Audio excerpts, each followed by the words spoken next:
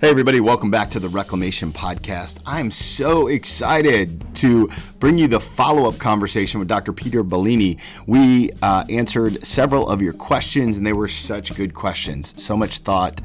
We really wrestle with the Holy Spirit, the gifts of the Spirit. How do we use those as Christians? What does it even mean? But let me also say this. If you haven't listened to the first episode with Dr. Bellini, go back, listen to the episode, and then come and listen to these questions. They are so well thought out. He gives a lot of good theology, and not just theology, but practice on what it means to be a student and in the power of the Holy Spirit. So without any further ado, here's my conversation with Dr. Peter Bellini. Hey everybody, welcome back to the Reclamation Podcast. I'm excited to bring you round 2 with Dr. Peter Bellini. We're going in to answer some of your questions to get that B12 Holy Spirit shot in the arm. Dr. Bellini, how the heck are you, sir? I'm doing fine. Thanks for having me back on. How are you doing, Pastor Tony? So much better than I deserve. I love this topic, and I love what God did with it last time, and so I'm praying that God will continue to use it, and people will get a joy out of this. So let me jump in with the first question. This came from our Facebook page, the Reclamation Podcast with Tony Miltenberger. How can you use the Holy Spirit for discernment for God's will? Right? What's the role of the Holy Spirit in discernment for God's will? And then how do you kind of use that on a daily basis? That's a great question. It's a great question. There's so many things as Christians that we're faced with, challenges and decisions we need to make. And as believers, we're told that, hey, when you're a Christian, Jesus is Lord. And if he's Lord, that means we submit to his will. Well, what is his will? And we pray that in the Lord's Prayer. Not my will, thy will be done. The kingdom come, thy will be done. What's God's will? I believe that we learn much of what God's will is from the Scriptures. The Scriptures reveal the mind and heart and will of God. And so I tell people, if you're trying to figure out what God has for your life, maybe in general or in a calling or even in particular, begin to search the Scriptures and hear the heart and mind of God on a particular area. Now, from that, of course, we know that the Scriptures are inspired by God, so they're God-breathed, they're Spirit-breathed. So the Spirit is breathing the Word of God through the writers. So we're hearing the voice of God through Scripture. And then also when we read Scripture, we pray for illumination. So the Holy Spirit illumines our mind so that the same Spirit that wrote Scripture is the same Spirit that's interpreting the Scripture. So do you... So first, that's the first piece. Yeah. I'm going to get into other pieces. But that's, first of all, I like to make that clear because with persons that are focused on the person and work of the Holy Spirit, they often will put maybe personal experiences with the Holy Spirit, like hearing God's voice and hearing God's voice through prophecy and word of knowledge. Often that becomes the primary way for some, and they put that ahead of Scripture. And I'm not in agreement with that. So that's why first I talk about Scripture, then I'll get to the other piece. But so we need to be led by God through God's word first. But go ahead, you were going to say something. Well, I was going to say, when it comes to praying for the Holy Spirit as it illuminates our lives, it informs us as we read Scripture, is that how do you do that? Get practical with this, because I imagine the person who's asking this is because they're searching for discernment. Can you give us an example of a type of prayer? Well, and I'm going to get into some of the specifics even more detailed in light of that. But when I'm reading the Word of God, and first of all, I guess I read the Word of God even a priori or prior to I have a decision to make, so I'm going to crack the Bible and I need God's answer book. So as I'm reading the Word of God in my daily devotions, why am I reading the Word of God? Well, ultimately for me, and I believe as disciples, we should be reading the Word of God for our worship and worshiping God, but ultimately to obey God, ultimately. Yeah. So if we're called to be disciples, it's to, obey Him in all that He's taught us. So as I'm reading anytime whatever the purpose is in the morning, reading my daily devotions, Lord, illuminate me. Holy Spirit, illuminate my mind. You've inspired these scriptures. Give me your understanding and reveal to me your will for me as I read the word. Simple prayer like that, a prayer for illumination. A simple little collect, a little short prayer for illumination. Just something so simple like that. Holy Spirit, give me an open heart. Help me to see what you have for me in this passage. Give me ears to hear and eyes to see, if you will, what your will is in this, what you're trying to convey to your people in general, and then what are you trying to say to me? What do I need to do? What do I need to be about? What are you calling me to as I'm reading this? I mean, maybe God's going to convict me and the Spirit of God's going to illumine some area in my life that I need to change. Maybe there's some things I've left undone that God wants to point out. Maybe there's some direction given me in that scripture, that some things I need to do. And so giving God liberty to reveal through his word what his will is for his church, of course. It's not just for me. I mean, we want to take scripture personally, but it's also the understanding, of course, this is written more broadly to the church. But Lord, what is your will in it for me? So I think trying to discern the will of God, one goes to scripture first. From there, I think you can get some direction, and then I think you can begin to pray and take time in prayer, especially over key issues like, calling or vocational issues. Sure. Or maybe someone's trying to discern if a particular person that they've been with for a while, Lord, are you calling me to covenant with them in marriage? Big life decisions like that. You take time to pray, hear the word, hear the voice of God, which I think we talked about a little before, and discern corporately, discern with your leadership, discern with your small group, ask folk to pray for you. There's wisdom in the multitude of counselors. It's good to be around the people of God and ask them to pray as well for you. Maybe you can share with personal accountability partner, hey, this is what has God shared with you on this since I've had you praying. Well, here's what I felt. They can speak into your life. Personally, though, the ultimate, when it comes down to it, when I'm talking about hearing God and discerning God's call, I look for the fruit of the Spirit in what God speaks to me. So if I'm in prayer time and I think I've heard from God, I'm trying to discern.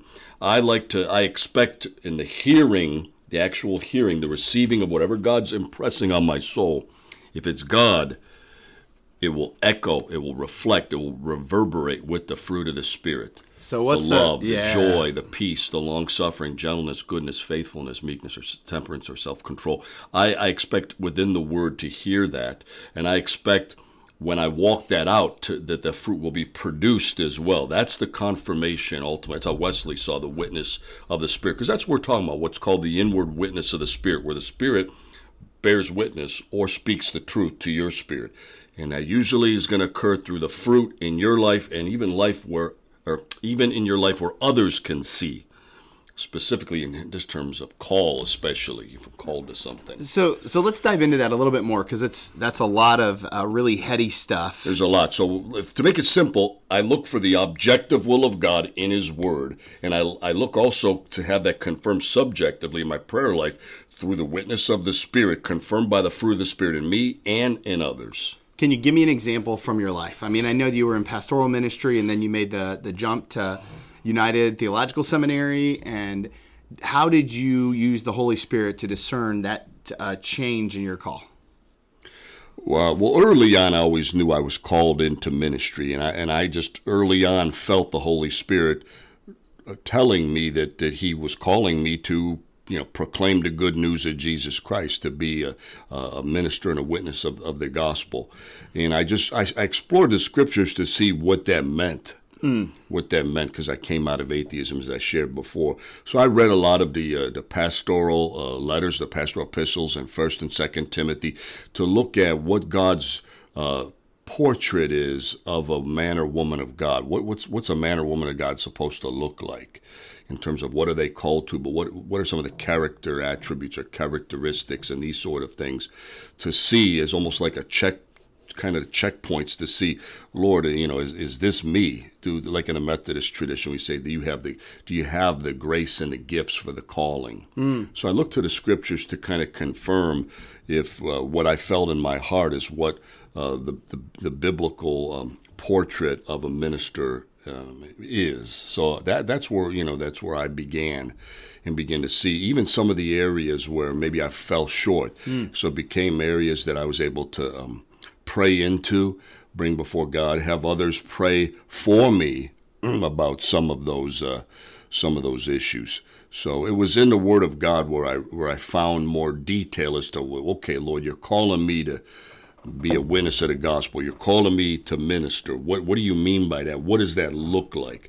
Now, of course, it gets fleshed out more in my denomination. I'm United Methodist, because we have a certain process one goes through, and when you're in that process, it's a discerning process. So that's part of more the corporate aspect I was talking about. So you have the objective witness that's in the Word of God, and God confirms that subjectively in you through the Holy Spirit. But then also that witness is socially confirmed or confirmed in the body. So you go through that discerning process with mentors and these sort of things who pray over you, who guide you, hold you accountable, these sort of... And if you're in the Holy Spirit, it'll be confirmed again and again and again. Yeah, exactly. And that's all that those are. Those are confirmations. The Word of God is the objective truth that we base our faith and practice on. And then the inner witness of the Holy Spirit in me and how it manifests in fruit, and that fruit's seen by others and they confirm it. It's just that. It's confirmation. And I say that's important because I walk in charismatic circles where that becomes primary. Did you hear a prophetic word? Did you get a word from God? And that becomes the primary way. For me, that's confirmation. It's secondary. I don't hold my personal subjective experience. I don't hold it with equal weight that I hold the scriptures and the tradition's interpretation of the scriptures. Which makes a lot of sense because we're still, fallen beings, so to speak, imperfect, sinful people. So sometimes my feelings can't be trusted. Right. Most times my feelings can't be trusted. I like the corporate wisdom of those who had gone before us, the confessors, the martyrs, these great men and women of God who have there's this unified voice that echoes what the scriptures say in terms of what we believe at all times and in all places. I love it. Okay, second question. This one's a little more theologically minded. From a friend of mine named Justin, who's a great guy, does a ton for disciple making in the Miami Valley. He writes in and said this: you say that the Holy Spirit lives in us and that Jesus is at the right hand of the Father, but doesn't Scripture also teach that Jesus lives in us? He referenced Galatians 2:20, Ephesians 3:17, 2 Corinthians 13:5. If Jesus also lives in us, how is his work in us distinct from the Holy Spirit's? Right. That's a very good question and a theological question, and you may get different persons answer it differently. I am a traditional pro-Nicene Trinitarian. Nobody knows what that means. I'm old school with this. And so... Pro-Nicene Trinitarian. Yeah, so I'm yay and amen with the Nicene Creed and its formula to interpret the faith and interpret scriptures. All that said, yes, I affirm what you're saying. Christ lives in us. Christ in us, the hope of glory. Christ lives within us. In the Galatians 2:20 passage, I'm crucified with Christ, nevertheless I live, but it's not I, but it's Christ who lives within me. But kind of going back to what I'd said earlier in the first broadcast, Christ lives in us through the Holy Spirit. Through the Holy Spirit. So Christ doesn't dwell in me, but Christ is risen and ascended in his resurrected body. How can he live in all the believers? He does through the Holy Spirit. And so we need to remember that the Trinity is one being, one divine being. So it's God. God, the Father, Son, and Holy Spirit, God in three persons. And their will and their works are undivided.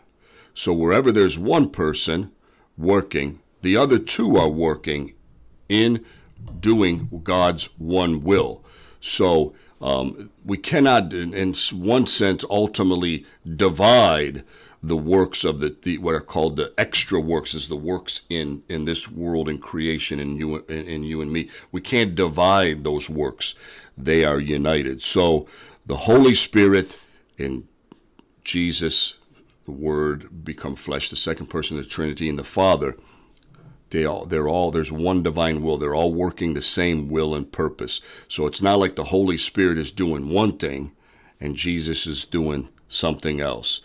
They're working together, one will. Now, what we see, though, is sometimes we will characterize that one will of God, and we're looking at the various operations and workings of the Trinity, and so we may attribute that to, well, that's the work of the Holy Spirit, or, the death on the cross, the atonement, that's the work of the second person. What we're saying is we're not saying that the rest of the members of the Trinity are not involved. They are. As I said before, those works are undivided. But we are giving a kind of a spotlight for the purpose of communicating, to say, highlighting that it's the Son, the work of the atonement, that's the work of the Son on the cross, and the Holy Spirit lives within us. It's a fancy term called the doctrine of appropriations. And so that's what we mean when we say that. But ultimately, whatever I'm saying about the Holy Spirit working in me, this is not apart from what Jesus does, and what the Father is doing. They're working together. So yes, Christ lives within me, but like John tells us, when Jesus said, I'm going away to prepare a place, and it's better that I go, because I will send another comforter who will not just be with you, which Christ was with them. He's the comforter that was with them, but I'll send another comforter who will dwell in you. He was referring to the Holy Spirit. And again, the Holy Spirit, what he's doing, he's not doing his own work. Jesus tells us that in John 14:16. He's not bearing witness to himself. He's bearing witness to the person and work of Christ. So everything that the person and work of Christ is and does is being worked out in us through the Holy Spirit. And everything that the person and work of Christ is about is not even bearing witness to himself, but to the will of the Father. So we're talking about the work of the Trinity. So in that sense, the persons, of course, are distinct, but they're not divided. So Christ does dwell in me, but it's through the Holy Spirit. But that doesn't mean Christ doesn't dwell in me. These three are one. If the Holy Spirit's living in me, then so is the Father and the Son living in me. So can I look at something and be like, oh, that's Jesus in me and that's the Holy Spirit in me? Or is it more like, man, that's just God in me? Yeah, you could say that's just God in me. And if you were to say I'm filled with the Spirit, that would fit in. And if you would just say Christ dwells within my heart richly, it all works. It's not like there's three different departments and they're in competition with each other, and the Holy Spirit's counting up how many times you've prayed to Jesus and you haven't prayed to him, or what. There's a tally in the back room. Right. Well, do people ever get slain in Jesus? Oh, instead of slain in the Spirit? I don't know. I'm asking. I don't know. Well, I would say that if you're slain in the Spirit, that's the work of the Father through the Son in the power of the Spirit. I love it.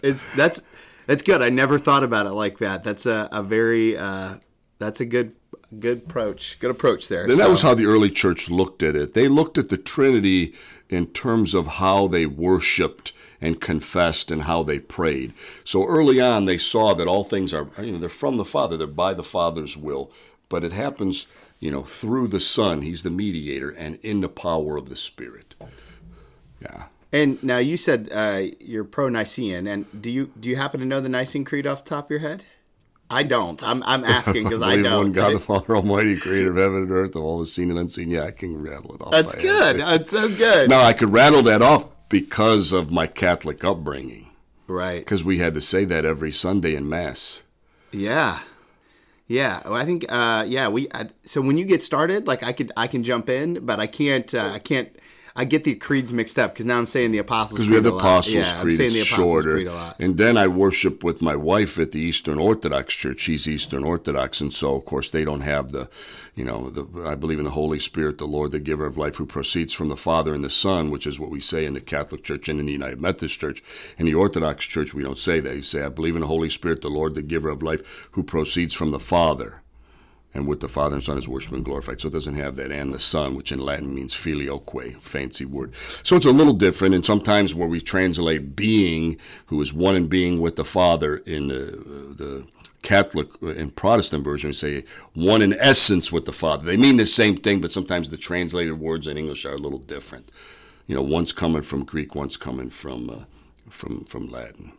Does the liturgy? But it's all good, man. It's all good. It's all God. It's all Father, Son, Holy Ghost. So that little tangent, you and I are both fairly charismatic, and we believe and kind of hang in some charismatic circles. You're a little further along than I am in the journey, but it seems like there's an absence of that power of the Holy Spirit in some of those liturgical churches that you mentioned. How do you reconcile that? Yeah, that's a deep question. That's really deep. Tony, what I try to do, Pastor Tony, is I've seen in the past that people will use, either intentionally or unintentionally, often unintentionally, the emphasis on the person and work of the Holy Spirit. The unintentional results are because of maybe our weakness, our flesh, or our overzealousness. It becomes a point of division in the church. It becomes a point of division where it becomes almost like, pick the phenomena. Someone's slain in the spirit, someone prophesies, someone speaks in tongues. Whatever your choice work is that you want to celebrate. It seems that often that is used to bring division, where like those who have it, the haves, are like flying first class into heaven. Right. And the have-nots are flying in second class or with the luggage at the bottom of the plane.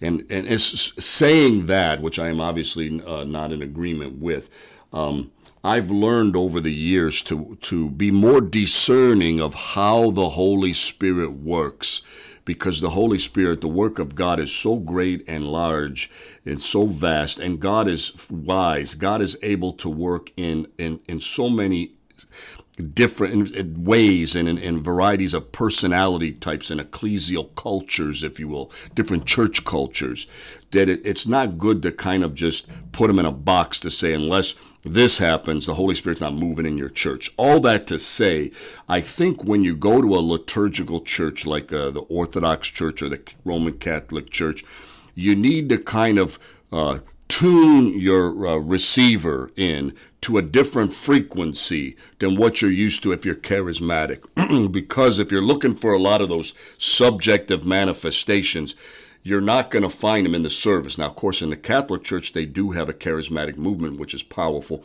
They do have charismatic groups and different kinds of services where you see that happen. So you do see it happen in a lot of these more traditional churches like the Episcopalian Church, Catholic, Lutheran. They do have charismatic groups and contingencies. But in their main services, you may not see that. You normally won't, because especially if they have rote liturgies. You have the Divine Liturgy, you have the Mass. There's no place in that liturgy to say, oh, now someone speak in tongues and someone interpret. All that to say that we need to broaden the bandwidth of our receiving the Holy Spirit and realizing how diversely God can work. So subjectively, you won't see those kind of manifestations. But if you tune into the objective, transcendent, especially the transcendent work of the Holy Spirit in a larger sense over the history of the church and over the cosmos, this kind of larger macro sort of big picture view of the Holy Spirit, you will sense the work of the Holy Spirit in those churches, but it's going to look differently. Same Spirit, but it's going to look differently than it does in some of these more charismatic churches where there may be more external expressions or manifestations, maybe a little more vocal, where in these places it's going to be more quieter, more contemplative, but it's going to be things that you see in the immensity and transcendence of God, and the magnanimity of God, the bigness, if you will, of God, is just speaking to the average person, rather than just, and again, I don't want to minimize either side, rather than, oh, this is God gave me a personal word for this. I validate both of them. It's all God. It's just the different ways, the varied ways that God works. So I try not to dismiss what are the true moves of God that happen in a lot of different church cultures that may not be my church culture or your church culture. I'm not apt to say, hey, if it doesn't look exactly like what we're doing, it's not of God. Right. Well, and I think that's so important. I feel like lately God's been telling me that there's no benefit in trying to understand God. I want a God that's bigger than my understanding. Right. I need a God that's bigger than my understanding. Right. And that's why a lot of persons enjoy and are going back to the liturgical churches and some of these traditional forms of worship, because they're looking for a God that's bigger than their little Sunday experience or the next, spiritual high that they're on to take them through the week. They're looking for something that's bigger than themselves. Not only a God that's bigger than them, which of course we want, that's why God's get, but also a tradition that is rooted in history and rooted within this kind of riches that's larger than what I feel. Yeah, because some days you're in a charismatic church, you go in and you don't feel like raising your hands or hooting or hollering, you feel low, and then it's like you need an experience to pick you up, and there's places for that. But then if you're in a liturgical church, the liturgy is immovable. It's always the same, and in this sense, it's not banality or boring, the sameness. It's stability and consistency. It's transcendent. It reveals who God is and God's word and God's work above and beyond what I feel or what I think. And so sometimes we need something stable like that we can build on. It's true. It's time tested. I love it all. I love God. Any way that God desires to show God's self, I love the Lord. So, man, if I'm in a Baptist church that's it's not on the charismatic end, they're not believing in the gifts, and they're not on the high church end, these two different expressions of Christianity we've been talking about, and it's, maybe they're just doing some expository preaching, and there's no icons on the wall, and people ain't lifting up holy hands. Man, if the Spirit of the Lord is there, I'm gonna feel the Spirit of God. If we're worshiping in spirit and truth, I could worship anywhere. Yeah, I love that. I could worship anywhere, man. God is too big. And the thing we all have to remember, God always outperforms our theology. Say that one more time for the people in the back. We're always worried about if we get our theology right. I think on the last day when God is grading our exam, there's going to be a lot of red ink. Yeah. In terms of, did we get this right? Did we get that? Did we cross all of our T's and dot all of our I's? No, we did not get it all right. I'm sure there's going to be a lot of red ink, but it doesn't matter. God always outperforms our theology. So, I'm Wesleyan. I have certain proclivities of what I believe. I got Calvinist friends that, I think theologically there may be some things that I don't agree with them on. I don't think they're right on. Yet I see them living for the Lord, producing fruit, sharing their faith, advancing the kingdom. Why? Because I think God outperforms our theology. If God's reduced to how accurate we are, and I'm not saying theology is not important, it is. But if God's reduced to how well we've got him in a theological box, then we're in trouble. God outperforms our theology. We better bank on that. That's so good. Okay, question number 3. We're moving right along. This comes from somebody and shot us a message. It says, are the gifts given to every person regardless or only after being born again? They reference 1 Corinthians 12 as the list of the gifts, but are the gifts given to every person regardless or only after being born again? That's a good question, because if you slice that, you see, where it's at. The easy response will be, well, unless you're saved or born again, you can't have the Holy Spirit, and thus you can't have the gifts. Yeah, in one sense, that's true. But in another sense, I believe that God calls us from when we're in our mother's womb and even before. I believe that from the foundation of the earth, God knows. Now, I'm not going to get into a predestination verse 4 knowledge kind of argument. I don't want to. That's not where we're going with this. So I just want to say that I think God knew that he was going to make you, create you, Tony. Yeah. And I think he had a call and a purpose for you. And I think that calling and purpose required a certain mix of gifts that he intended to give you. So in that sense, I believe God has prepared us long before we were ever manifested or came into instantiated into this world, that God had gifts set apart for us. Now, when we're born and we're walking, say, we're not living for the Lord, can God use those gifts? God can do whatever God wants. I don't think it's normative. I don't think that's the norm. But I do know that sometimes people can use their gifts that are from God that they're not using for the kingdom of God. So I know people that can maybe have a musical gift or something, or a gift of leadership. Or like myself, I think one of my gifts is teaching. I'm a professor now. But before I knew, and I always knew that I had that in me. I knew from second grade that I was called to be a teacher, first or second grade. I always knew that. How did I know that? I think God put that within me, and when I watched my teachers and whatnot, it resonated. That's what I want to do. But when I was working on my master's degree in philosophy, like we talked about the first podcast, I was an atheist. I wasn't living for God. Right. If I wouldn't have got converted, I would have went on, finished my master's, got my PhD, and I probably would have been a professor. That was my intention. But I wouldn't have been fulfilling God's purpose and using that gift the way God called me to. It would have been probably a misuse of my gift, because I would have been, here's me, an atheist professor. I wouldn't have been promoting the gospel or Christ. But the gift was still from God. And the gifts and the calling, Scripture says, are without repentance. God will judge me based on how I use that gift. But if he gives it to me, he doesn't, he's not taking that gift away. So all that said, I believe from the foundation of the earth, God knows what kind of gifts he wants to give us. Some of those gifts are even manifested before we know Christ. A lot of times they come in the form of natural talents, like musical gift or leadership gifts or whatnot. And if we're not living for the Lord, they can be misused. So there's a lot of persons who are musical. God give them a gift, and they may not be using that vocal gift or that ability to play piano or guitar for the Lord, a misuse of gifts. When they get converted, hopefully they're consecrating those gifts to God, letting God use those natural gifts that now become sanctified gifts, if you will, and use those gifts for his glory.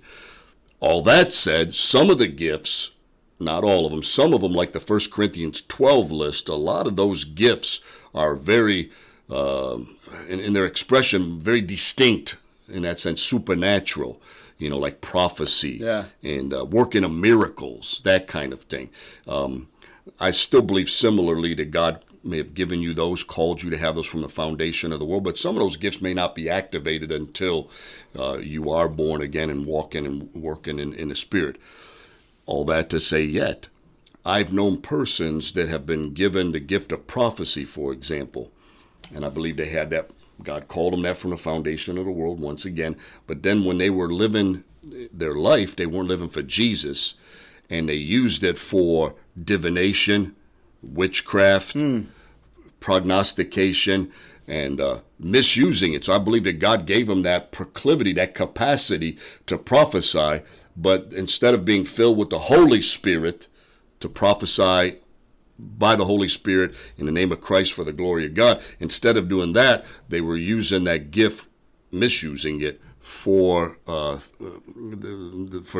opposite, not for the glory of God. Are there gifts of the demonic or of the evil one? Well, I believe that all good gifts come from the Father of light. So all good gifts come from God. The devil doesn't create anything. Everything that's in this universe was created by God. All things were created by him. Without him, there's nothing made that was made. So where does the devil? The devil's actually a created being, isn't he? The devil is known by his former role and status as an archangel, Lucifer. He's a created being. So being a created being is like every other created being. He's given his existence from God and lives within the limitations of the existence that God, in essence, that God gives him. So he's limited. Now, in this case, he took his gift, archangel, some say worship leader in heaven, whatever it may have been, and fell. And now he misuses that for the purposes for self-serving purposes, for evil and against God's kingdom. So that would be an example of someone misusing the gifts of God. But Satan and his fallen angels cannot create anything. All things are created by God. What the devil does is he deceives us to misuse them, to pervert them, to distort those gifts, to get them to be used for the wrong purposes, for his glory, to steal, kill, and destroy. His mission statement. So how would you define this idea of spiritual warfare, right? Let me give you an example, because something's been on my heart recently and with church attendance. So God's doing a lot of cool stuff here at Restoration. I mean, it's amazing to watch. And 1 week we have the highest attended in our children's ministry and in worship that we've ever had. Wow. It was amazing. God. Praise God, right? And the next week, like, it was the lowest that we've had since March. Now, I'm still praising God, right? Because it's all from God. But is that spiritual warfare? Or is that just the community decided to take a winter vacation? Right. How do you define spiritual warfare in today's world? Oh, wow, that's tough. Well, I can't tell you why those people didn't show up. I'm sure if you researched it out, there'd be a lot of different reasons. Sure, but what is there some sort of hidden group text that I don't know about? Like what? Get the memo. Right. I think sometimes it's too easy to say that everything's the devil. Right. And it's too easy to say that nothing's the devil. Tell me more about that. So, you got your spirit-filled folk. We're talking about the Holy Spirit, charismatic folk. They want to see everything, every little thing that happens.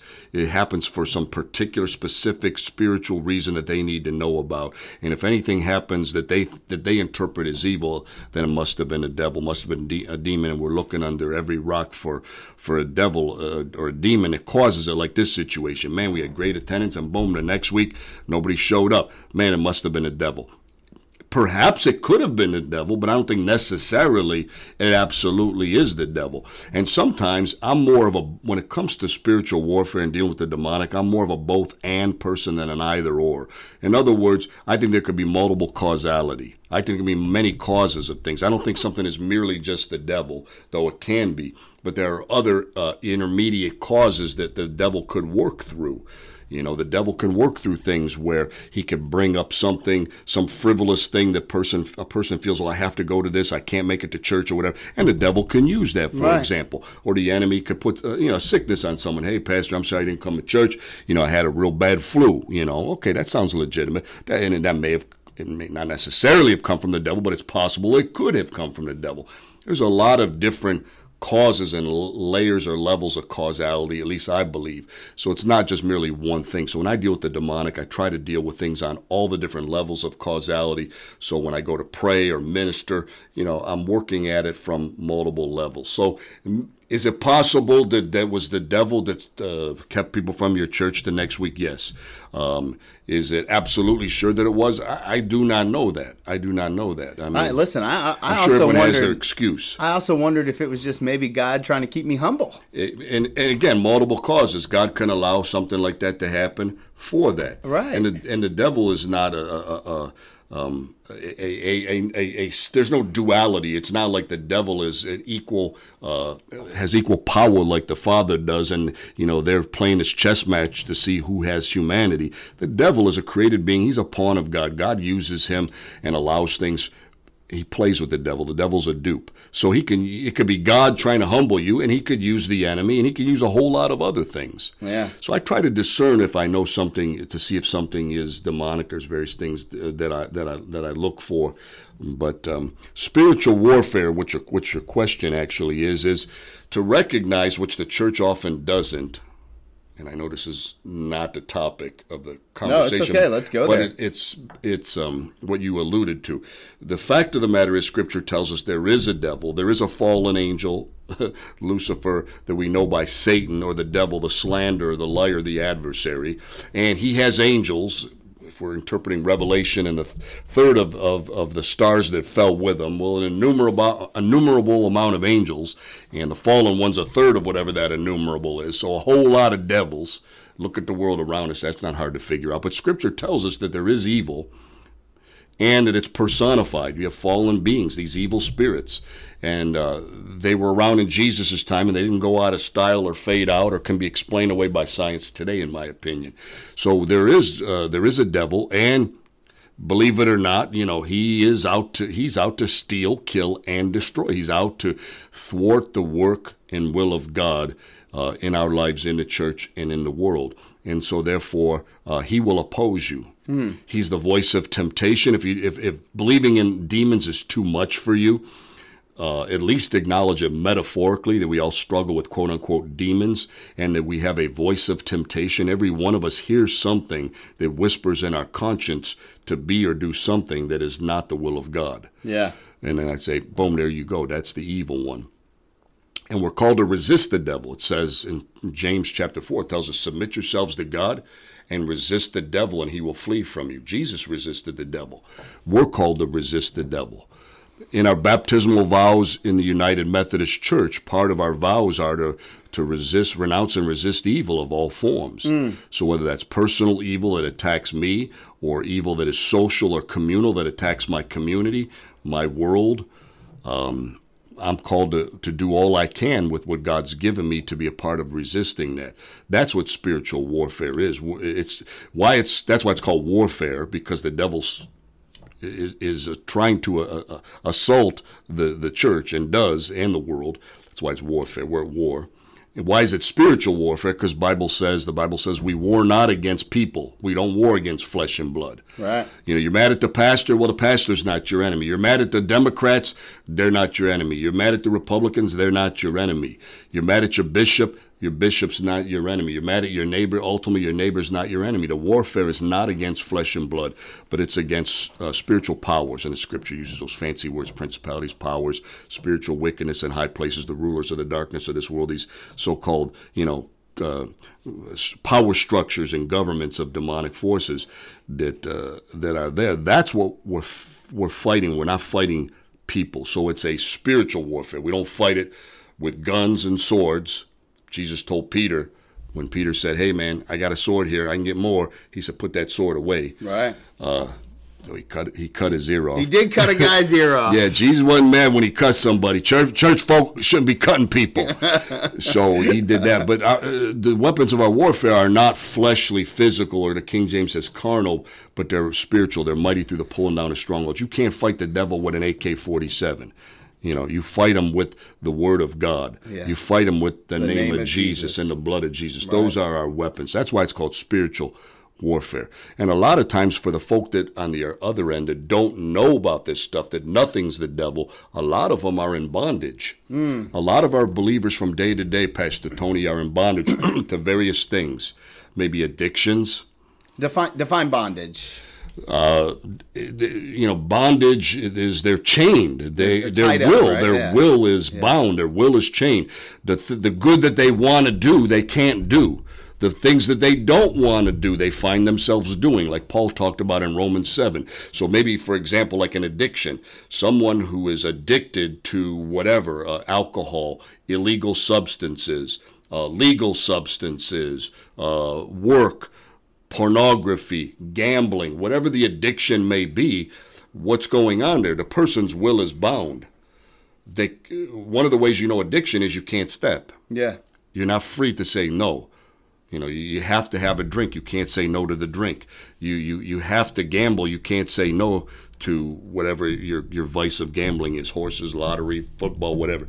You're bound. You're chained. You're not free to do the will of God. That's what true freedom is. Freedom to live righteously. That's what freedom is. The will's bound. You're in addiction. You're bound up. The enemy uses that. The enemy, big time, that's one of his big departments, if you will, in his mission enterprise is addictions. America's bound in addiction. So a lot of persons don't realize, there's a psychological element, talking about multiple levels of causality. Maybe you could explain it by your family of origin, the way you were raised. Sure. Maybe you have genetic proclivities to alcoholism, another level of causality. See, there's multiple levels. But the enemy also can use all of that to tempt you into it because you have a weakness or a proclivity in that area. Multiple levels of causality. We'll go to a counselor. We'll go to AA, we'll go to NA, we'll take meds, all good things. I affirm all of those. But we rarely think, wow, I wonder what hand the devil has in this. How do I oppose what he's trying to do in the midst of this? How he's using it. That's the spiritual warfare piece. So we often neglect that. A lot of our people in our churches are bound and perish because they have a lack of knowledge. They don't know the schemes of the devil. Paul talks about that. He says, we're not unwise to the schemes of the devil. He recognized Satan as schemes. Ephesians 6 calls them in King James the wiles of the devil. That's a funny word. I like to use that word because a lot of us grew up on like Bugs Bunny cartoons. A Wile E. Coyote. The Roadrunner and the Wile E. Coyote. He was wily. He had all these devices and strategies and tactics that he got from the Acme Corporation trying to trap that little bird. Now, I couldn't understand why he wanted to trap that bird. He didn't have no meat on him to fill the coyote up. It was all skin and bones. But I guess he was in the desert, and that's all that he can eat was that skinny Roadrunner. But he tried every cunning tactic to try to trap that bird. He's wily. He's trying to be cunning, strategic. That's how the devil is. He's trying to trap us with every strategy, any kind of device he can to lure us in, because he wants us. He wants our soul. So wild strategies of the devil. The word in the Greek literally means methods, his ways, his strategic ways. Our people don't know these kind of things, so I think they need to be aware of spiritual warfare. Yeah. So important. So important. We've been talking about that as a staff team here and just praying through that. In addition to doing all the things that we need to do to make sure, we're doing our part in it, but praying for that spiritual warfare and rebuking things in the name of Jesus. It's a skill. It's something we can do. We can do it. Absolutely, because it's God doing it. Right. He says, put on the armor of God. Who's it the armor of? It's not my own armor. No, it's God's armor. It's God's armor, means the armor that belongs to God. But even more, I think that phrase in the Greek would mean that God is the armor. So we're putting on the attributes of God, which are the armor. So it says put on the breastplate of righteousness. Well, that breastplate of righteousness, it's not my righteousness, it's his righteousness. Yeah. So I'm putting on God's righteousness. Belt of truth. The truth that he's the way, the truth, and the life. So we're literally putting on God. I think it's another metaphor that Paul uses, like putting on the new man or the new woman, like new clothes, like clothing. In this case, put on God as an armor, in other words. I love it. Be strong in the Lord and in the power of his might. So he's doing all of the battle. We're just hiding under the shadow of the Almighty. Amen. That's good. Okay, one more question. Yo. We've got the Holy Spirit Seminar coming up in a couple of weeks. It is. And Dr. Randy Clark's going to be there. Yes. And he is a world-renowned healer and a charismatic leader. And one of the things that they're going to do at the Holy Spirit Seminar is impartations. So for our audience who might be new to this kind of thinking language, what is an impartation, and have you ever been imparted on, and what was that like? I don't think that's the right way to say it. No, that's okay. That's okay. Yeah, some of the language, this is church culture language. Right. Every church kind of speaks a little different dialect of Christianese. And I, like you, I grew up Catholic, and we didn't talk about, I didn't hear about impartations until I was 6 years into my pastoral ministry in Methodism at United Theological Seminary. Right. Different church culture. But in the Catholic Church, though, we did something that was similar. We just don't do it frequently and in the same way. So, like, for example, your bishops are consecrated, and someone lays hands on them. Yeah, I mean, during confirmation.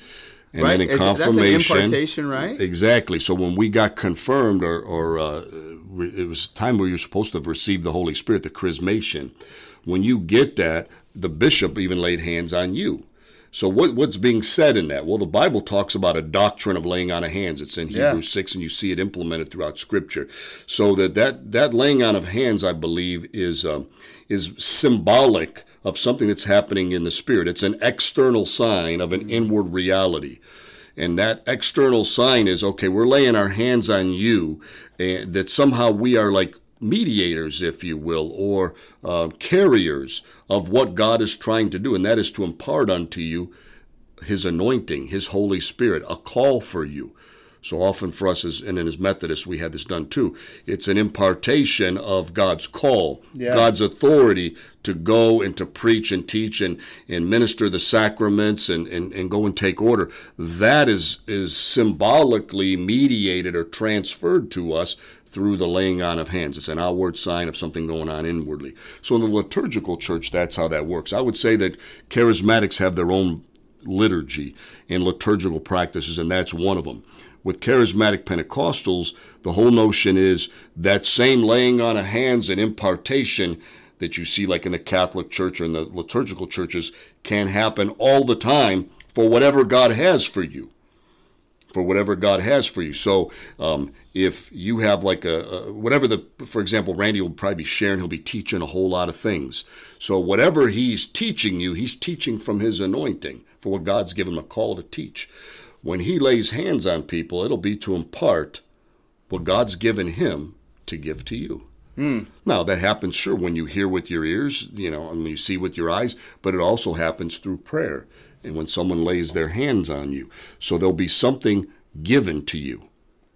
That's what impartation is. So, like yesterday, a week ago, 2 days ago, I ordered something on Amazon for my daughter. It's a gift. I ordered something for her on Amazon Prime. So it came in one day. Now, the Amazon Prime is the mediator in a sense. They're giving that gift. They're not the gift. They're not even the sender ultimately of that gift. They're the mediator that's giving that gift to me to give to my daughter. So similarly, that's what's happening there. God gives gifts. Dr. Clark is Amazon Prime. He's Amazon Prime. He's Amazon Prime. I like to use even UPS because UPS is so unassuming. It's this nasty brown, unassuming, bland, plain truck and some unassuming person with their brown, bland hat and their brown uniform.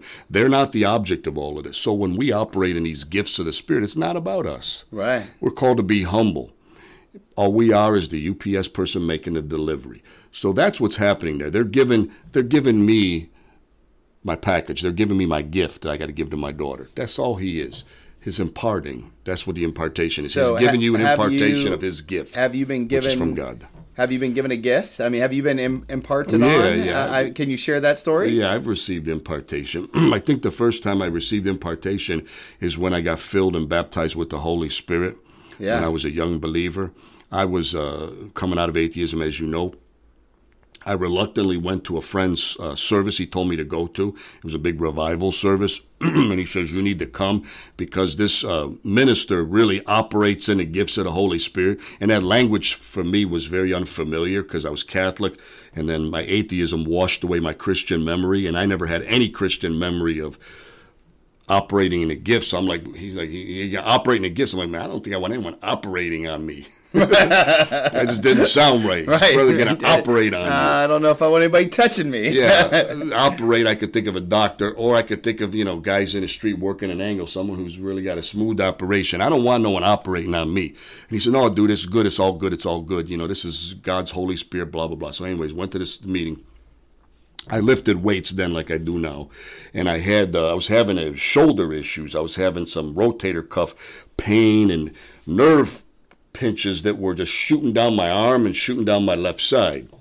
So after the service is over, they start to do ministry time, which again was not familiar to me. Yeah, it's a charismatic practice at the end of the service to people to come up and be prayed over, laid hands on. Exactly, impartation, right. Well, in a lot of charismatic services, and the way I do it as well, someone may receive gifts of the Holy Spirit that will inspire you to come forward. Right. So so this guy started saying things like, "Oh, there's a woman here that's had chronic migraines. You have a bad one even now. You need to come forward." God will tell him something about someone that he could never have known by a natural means. The Holy Spirit told him, so that lady would go up. So that's how often the altar gets filled and people respond is from a gift. All that said, he says there's a guy out there that's you got pain in your left shoulder, and you got nerve pinches running down your, and so when he's saying this again, I'm not used to this. He says pain in the shoulder. I'm going, I got pain in my shoulder. Yeah. I'm just thinking, I'm not thinking it's me though. Sure. I don't know what he's doing. And then he's giving the details, and he's going, and it's a sharp pain, and it's running all the way down your arm. And I'm kind of looking, and going down to your hand. And I'm like, check, He's naming all these different things, and more I'm being convinced. Wow, there's a guy in here just like me who's got pain. Dang, I wonder if he's a power lifter too. Right.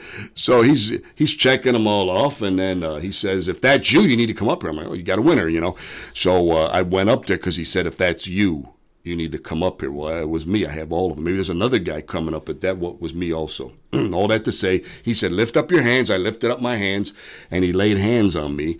And it was one of the most powerful experiences, the second most powerful experience to my salvation. And I just felt the power of God come on me. I remember very little because I was transported. I did not see that I was in that sanctuary anymore. Yeah. I saw the hands of the Lord come and lay hands on my head and do such an incredible healing work that would probably take a long time here to share. But needless to say, I started speaking in tongues. Didn't know what that was. No one prayed for me to speak in tongues. No one told me to speak in tongues. I was just speaking uncontrollably in a language that wasn't any of the languages I was taught. And I later was told you're speaking in tongues and you can do that whenever you want. It's a gift from God, et cetera, et cetera. So I started speaking in tongues uncontrollably, and I must have fell out under the power of God on the floor. I felt like I was standing in water holding on to live wires. The electricity was so powerful. I was shaking, but it didn't feel like that in terms of the negative aspects. It was very ecstatic and euphoric, indescribable, the nature of the euphoria. It was something I never experienced. It was beautiful, pure beauty, ecstasy in the presence of the Lord. And I must have fell out under the power of God because when I woke up, I'm guessing I was out for maybe 20 minutes or more. All the lights in the church were off. Yeah. They really took good care of you. Right. And there was like a couple ushers were around me. I think it was two ushers, and then the pastor was in his office. He came out afterwards. And once I came to, they were there to like pick me up and kind of debrief me. I'm like, whoa, what's going on here? I'm looking around. Ain't no one in church. Did I do something wrong or something like that? Because I'm not used to this. They explained it to me. And, power of God was on you. You got baptized in the Holy Spirit, speaking in tongues. So it was an impartation. And they had it all on cassette. So I was able to listen to the prophecies he gave. He spoke stuff into my life from his own anointing and imparted unto me these gifts. And then the pastor comes out and he looks at me, and I'm covered in oil. My shirt's ruined, covered in oil. And the pastor looked at the ushers and said, why'd you do this? And they said, well, the Holy Spirit just kept telling us he needed more, so he kept pouring more on him. And, of course, they were all laughing. I thought it was funny. They didn't reimburse me for the shirt, but that's okay. I got a whole lot more there than the shirt. I got the new clothing of the Spirit. So anyways, that was an example of impartation. Someone laid hands. I got baptized in the Holy Spirit. It was imparted unto me, the Holy Spirit's power, the gifts, and that was the beginning of many impartations. That's beautiful. And I think it's safe at the Holy Spirit Conference to expect that to happen to someone. Maybe not the same thing in the same way, but God has something for you. God has more for you. And if you're open, you got to be open and receptive. I was open. I was even a little bit open, and God came through the crack. Yeah. You got to be open and willing to receive from God and not feel like, well, I have it all, because you won't be able to receive then. Got to be humble. We have to come as little children, be humble, come hungry and thirsty, because only the hungry and thirsty are filled. If you think you're already filled, God's not going to fill you. It doesn't go against your will. So you got to be hungry and thirsty. Come as a child. Come expecting God to share and give to you what you need. Pray, God, I'm going to this conference. Prep your heart. Whatever you have for me, whatever you want to communicate to me and impart to me, may my heart be open and willing to receive, regardless of what I may think in my own mind or by what I see, hear, feel, my own experience. Don't let that hinder what you have. I don't want to be a hindrance. I want to be open. If you're open, then God will give you what you need, either while you're while you're sitting down listening to what's happening, or when Randy lays hands on you. It could happen at any time. We can't put it in a box. But stuff like that happens. I've seen people get saved at these conferences, get healed of all manner of illnesses, physical, emotional, spiritual, whatever. I've seen people set free from bondages, like we talk about deliverance. I've seen people get filled, baptized with the Holy Spirit, and activated in the gifts, speaking in tongues, other things. I've seen people get slain in the Spirit. I've seen all sorts of things happen. It's an amazing conference, and we want all of you to come. So December 6th at Christ United Methodist Church. You can register online at united.edu. It's incredibly affordable, but I'm also going to put this out there. If you want to go and you need financial help, email me, and we can help. We can figure out a way. There are lots of options. Yes. If you want to go and experience the power of the Holy Spirit, do not let anything stop you. You can always hit us up, Tony at Restoration Centerville. I know how to get a hold of Dr. Bellini. Right. We'll make sure that we do whatever we can to get you there. Right. Don't let money be an object. Yeah, don't let money be an object. So, Dr. Bellini, thank you so much. Hey, it's good to be here. I love being able to wrestle with those questions, and what great questions from our listeners. Oh man, wonderful questions, awesome questions, insightful, deep. You got a thinking group. Yeah, I got a thinking group. So I can't wait to see what God does, and maybe sometime in December we'll get back and kind of wrap everything up around. Talk a little bit how the Holy Spirit Conference went. Yeah, and we see kind of from there. Yeah, debrief it. I'd like that. Thank you so much. Thank you. Hey, thanks again so much for listening to this conversation.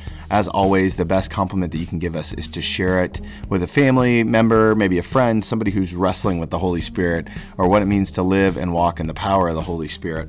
Also, we mentioned at the end, don't forget to come visit us at the Holy Spirit Seminar. I'll be there. I'm excited to receive what Dr. Clark has for us. I'm excited to hear what the Holy Spirit says and does in our time together today.